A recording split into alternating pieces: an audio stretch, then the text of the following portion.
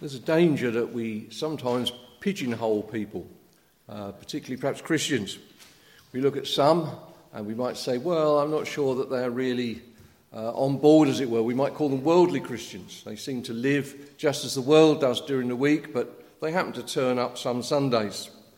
Then perhaps what we might call ordinary Christians, if there is such a person, and we might say, well, they do their best, they come along to the meetings.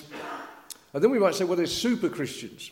Those are the ones that turn up for everything, and, if you ask for a volunteer, they'll be there, and they will do absolutely whatever the Lord requires. You may want to pigeonhole yourself in there, or perhaps you might find your own pigeonhole. The point I want to make this evening is that every Christian is called to be the super Christian. Every Christian is called to be out and out for the Lord. We ought not to look at other Christians and say, oh, well, that's for them. They always kind of put their hand up first or whatever it is. We are all called to be more like the Lord Jesus Christ. We're all called to have hearts on fire for him. And in one sense, if our hearts are right with God, our feet will follow. Whether it be to these meetings or whether it be to the prayer meeting or whatever the need might be. If the heart is right, the feet will follow. Sometimes we think, well, particularly perhaps in years past, there would be some kind of move to make Christians do a certain thing. And maybe they did it, but they did it because they were made to do it. If the matter is right in the heart, then it will be done quite willingly. And to be the man of God, to be the woman of God, is something very practical. It isn't something that's kind of just pie in the sky, as it were. It's not something unobtainable unless we make it so. And this is what Paul was saying to the Christians at Ephesus. And he's writing from his prison cell. And he writes in this chapter 3 in verse 19, and this is a part of his prayer that he's praying for them, that they might be filled with all the fullness of God.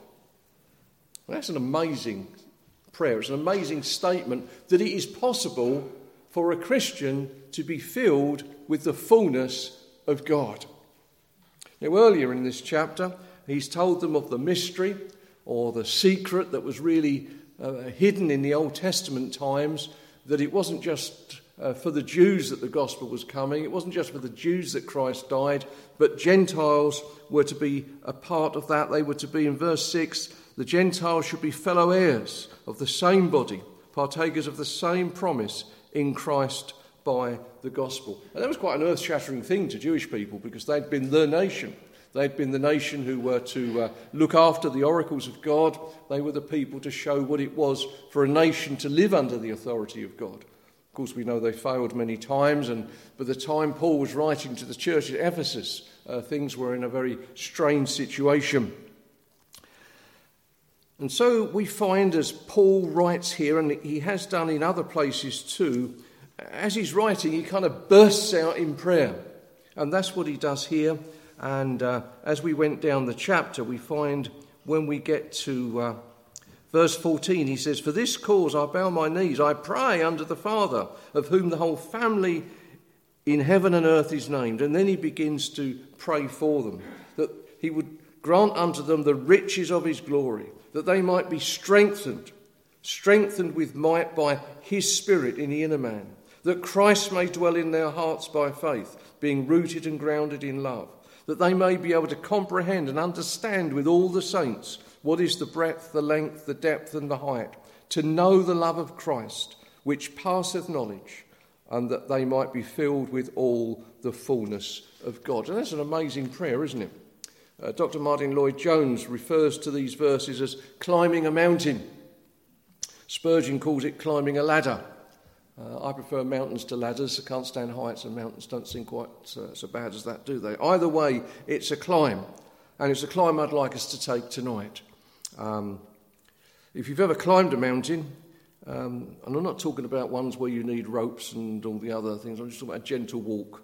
If you've ever climbed up a mountain, you know when you get to the top, you realise it isn't the top. There's a bit further to go. And when you climb that bit further, you find there's yet another slope.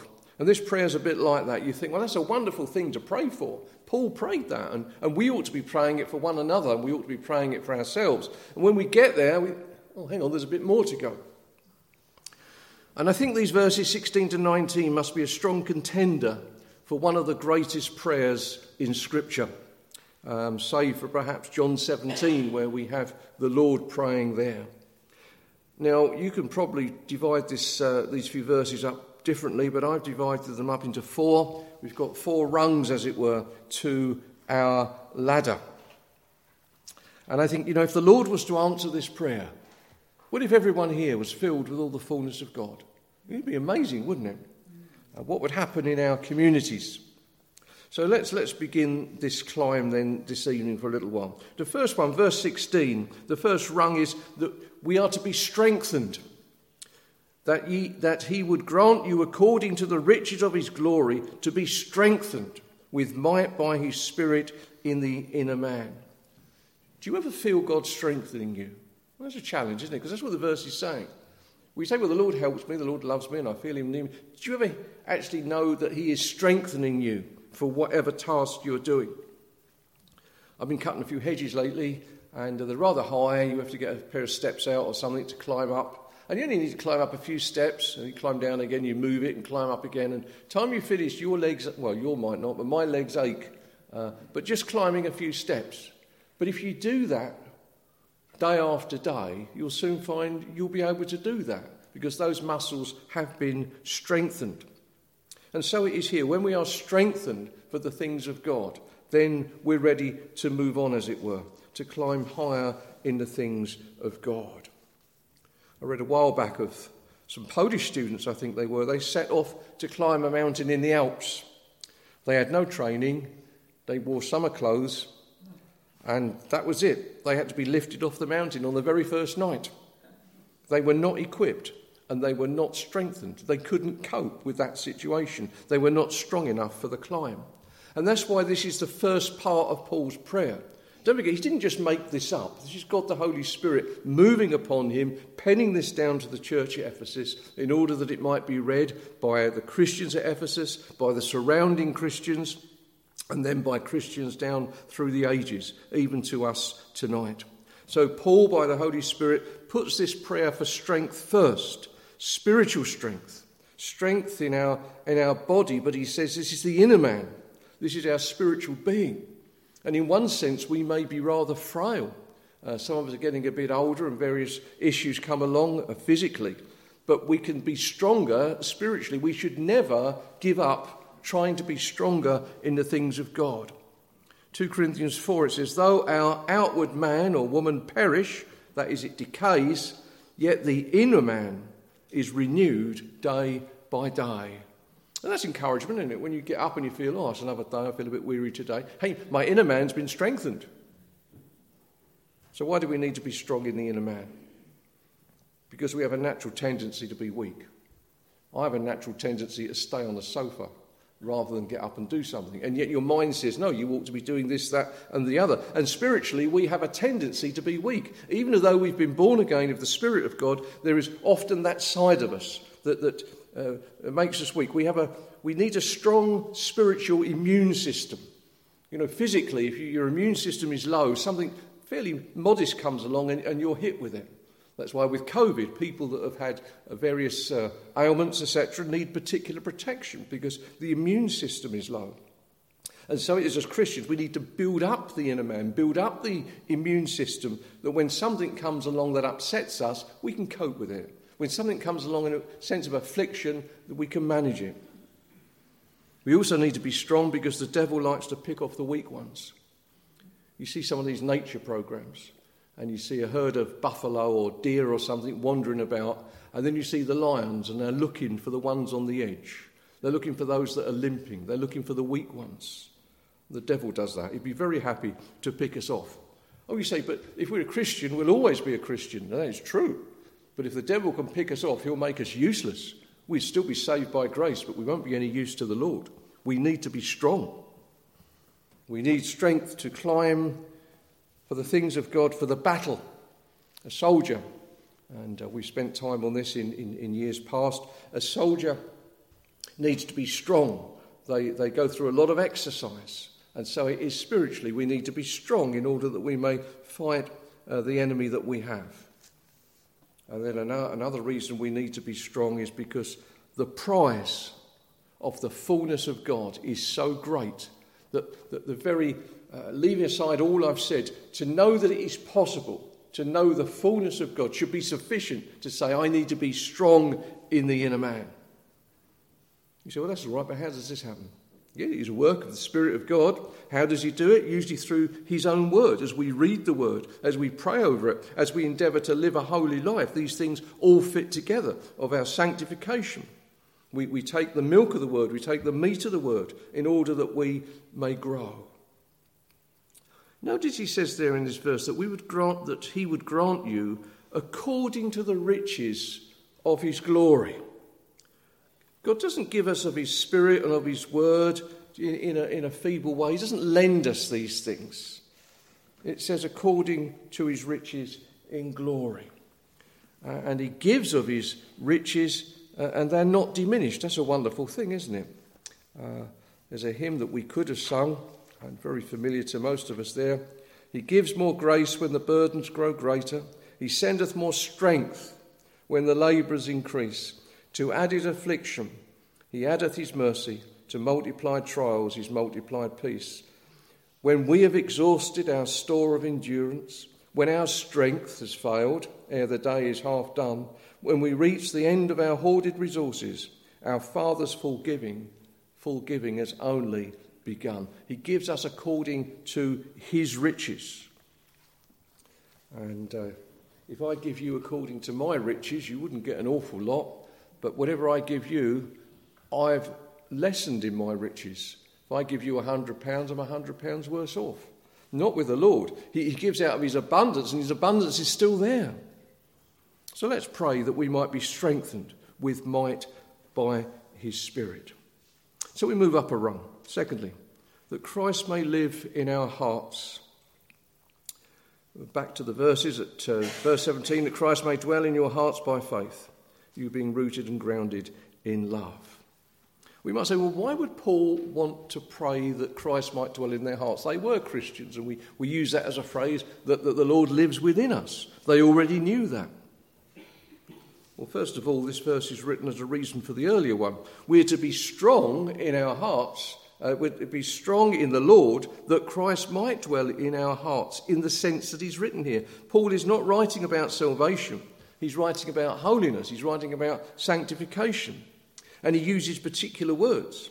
He says that Christ may dwell in our hearts. And that word dwell means to be at home. To be at home. In other words, our lives need to be strengthened by the Spirit of God, that Christ may be at home within us. That our lives, our hearts may be fit for him. And perhaps you go into someone's house and you look around while you're there, and you might find, well, it's a nice house, but I'm not sure I feel at home here. And it could be for all sorts of reasons. You may go into someone's house and find things that are offensive, or hear language and conversation that is ungodly, and you did not feel at home there. You was glad to get out. There were places you went to visit, but you wouldn't feel at home there.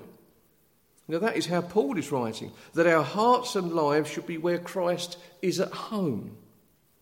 Somewhere where things are not done just out of mere duty, or so unclean that he's not welcome there, but rather clean and pure, busy in his service. You know, sometimes we say, well, people come to our house, it's not spotless, but you can see it's being lived in. And that's the sort of thing that Christ is looking for, a heart that's lived in, that we work, we labour, we do stuff. A welcome dwelling. You may remember Abraham and Sarah had two angelic visitors, and they immediately made preparations to entertain them in the best way possible.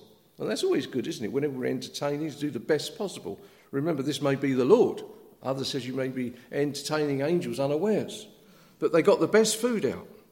And when it becomes clear, in fact, that they are actually entertaining the Lord himself. And the Lord is happy to dwell with them for a while. But a little later, when the Lord tells Lot, who is a believer, to flee from Sodom, the Lord doesn't visit him, but he sends angels to visit. The Lord didn't feel at home in Lot's house. My friends, does God feel at home in your life? It's a challenge, isn't it? Let's climb a little higher, that we may know the love of Christ. Verse 17, then, you being rooted and grounded in love, may be able to comprehend or understand with all the saints what is the breadth and length and depth and height, to know the love of Christ which passeth knowledge. Being made strong inwardly by his Spirit leads to Christ being at home within our hearts, which leads to a knowledge and experience of Christ's love that is incomprehensible. You know, if someone comes into your home, they're at home with you, you're at home with them, you begin to converse, you have fellowship, you begin to learn, you know more about them. Friendships are strengthened. And when the Lord is at home within our lives, so our fellowship is strengthened. We have a greater relationship with him. And this is Christ's love not only known to us, but felt. We become rooted and grounded in his love, as it says in the verse here. That's Paul's prayer for them. Again, it should be our prayer also. Elsewhere we read, I think Paul's writing to the church at Rome, and he speaks there about the love of God shed abroad in our hearts by the Holy Spirit. Because the love of God is within us, then it overflows from time to time. I think it was Spurgeon who referred to the fact that, you know, sometimes when you get a thunderstorm and the gutters can't contain all the water, it spills over. And that's the phraseology Paul uses, that the love of God might be shed abroad, it might spill over. Such is his love within us, that we're enabled to love others. You know, this should become the character of every Christian, isn't it? That we might be living examples of the love of Christ. And Paul talks here about the breadth, the length, the depth and height. And in some ways he's saying, comprehend the incomprehensible. Understand something that can't be fully understood. Oh, and I think we begin to understand what he's saying. Is it possible to know the full length and breadth and depth and height of the love of God? And you might say, well, no, I don't think we can understand it fully. We'll understand it more fully when we get to glory, but we're to understand a good measure of it because that's what he sets down here. All he's saying is that we perhaps can't get to the fullness of that particular measure.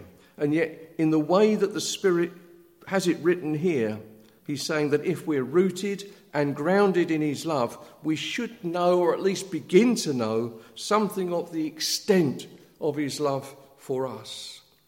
And to understand it more, that his love, if you like, is long enough. It comes from eternity past. We touched on that this morning. And it goes to an eternity future. And in eternity past, he loved us and determined to send his only begotten Son for us. And he tells us of his love in the future.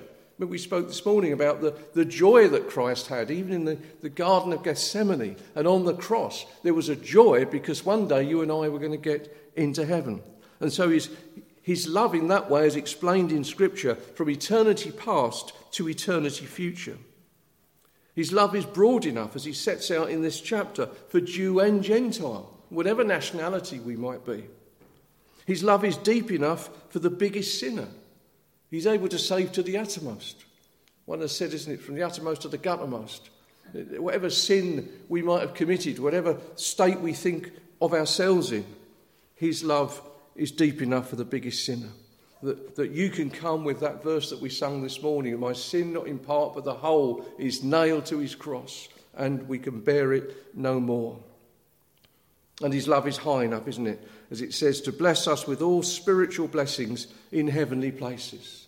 Elsewhere it says, we are in fact seated in heavenly places. We are, as it were, in the mind of God. We are in heaven, seated in Christ. And that's a wonderful thing. And what Paul is speaking about here is that flow of Christian love, the agape love, the unconditional love that, if you like, is controlled by our will. And we have a measure of that. And if we're honest, there are some people we love more than others, even spiritually. And there may be reasons for that, reasons we can't always help. Some people are more lovable, aren't they, than others. One has correctly said that when love is strained between fellow workers, brother or sisters, or between any others, it's never a matter of incompatibility or personality. It's always a matter of sin. There's some truth in that, isn't there? Sometimes we say when Christians part, I'm not talking about doctrinal differences, but people say, well, we're incompatible with that brother or that sister. Very correct. There's always sin lurking there somewhere. We mustn't also read these verses, and maybe we have many times, and think, well, that's nice, isn't it? That'll happen automatically. I'm a Christian. And we have to just think about that. No, we have to work at these things. We have to pray about these things. We have to understand them and actively put them into action. There's nothing automatic here. If we do nothing, nothing happens. And if we do nothing, it's probably an indication the Spirit of God is not working within us. These things reflect what's going on spiritually in the inner man. I suppose there are many words in Scripture to help us understand the love of God, and obviously each one of these headings is a subject in itself. But as one put it, sometimes it's better felt than told. If we know the nearness of the Lord, it's very difficult perhaps to describe that. I don't normally quote people who are not Christians, but some of you will be familiar with Louis Armstrong, who was once asked to explain jazz. And he said, "Man, if I've got to explain it, you ain't got it." And I think that's a bit like that spiritually. We've got to explain that much, then you ain't got it. But I think you know what I'm trying to say there. So let's climb that. We've got one more rung to go, haven't we? And that's the final rung here, that we might be filled with all the fullness of God. As I said earlier, I think it's one of the most wonderful statements in Scripture. Not that we want to put some words ahead of others, but you understand what I mean. I guess we've all put something heavy in a box, and when you've lifted the box, the bottom's fallen out, because what you put in there was so heavy. It needed to be stronger. And my friends, that's why he starts off and says we need to be strengthened, because that which is coming on the fourth rung is heavy, that we might be filled with all the fullness of God. Unless we're strengthened, unless we know that Christ is at home within our hearts, unless we know an extent of his love, then we will know something of the fullness of God. So what does that mean? It's kind of a vague statement if we don't go into it carefully. If we're to begin to grasp the greatness of the fullness of God, yes, we begin to think of him and who he is. We think of his power. We think of his majesty, his wisdom, his love, his mercy, and everything that belongs to God. But it actually affects us, doesn't it? To know the fullness of God means it affects our thinking. And that our thinking is dominated by God. That when we go somewhere, when we do something, a lot of Christians today kind of do whatever they want to do within reason, perhaps within morality, but it's more than that. It's everything we do should be guided by him. You see, in 2 Corinthians we read, Paul writes there to Christians that we have the mind of Christ. Now that's a high statement, isn't it? We will only have the mind of Christ if we know something of the fullness of God, if we have been strengthened, if the Lord is at home within our hearts. Otherwise we'll have a mind of our own. Our minds need to be transformed. The minds in the word of Scripture need to be renewed. We're to think spiritually about the natural things around us, where we go, what we do, the appointments we make, and how we conduct our lives. And then there's our emotions. They're to be under his control. When the love of God comes in, one has said self goes out. And sometimes people are too full of self. And we have to look to ourselves for this, don't we? Our emotions are to be under his control. We don't lose our temper. We don't do the things that the world would do. We have them under control because we know something of the fullness of God, and that is an indication that we have that. Our aims and our desires are to be spiritual. I don't mean that we only think of spiritual things. That's not what I'm saying. What I'm saying is that every desire that we have should be seen through spiritual eyes. That everything we do and think should have a stamp of eternity about it. How will this look when the Lord Jesus Christ comes back? It's not what I want to do today. It's what does the Lord want me to do today? A literal translation of that phrase, the fullness of God, would be that we might be filled up to all the fullness of God. You can see why they phrase it differently, because it's kind of the grammar of the matter. That we might be filled up with all the fullness of God. You know, sometimes we might say, do you see that person down the street? They were full of rage. You could see it in their eyes, their red face, and even their hands. They were just full of rage, totally dominated by the hatred of the moment. And that's it. We're meant to be dominated by God. We're meant to be a people that is filled with the love of God. It's not simply a little of me and a lot of God. It's to be none of me and all of God. What a God we have, that he longs to want us to know all his fullness. That's amazing. You think God'd say, well, I'll keep them happy, or I'm going to see them through to glory. No, he says, you can know all my fullness.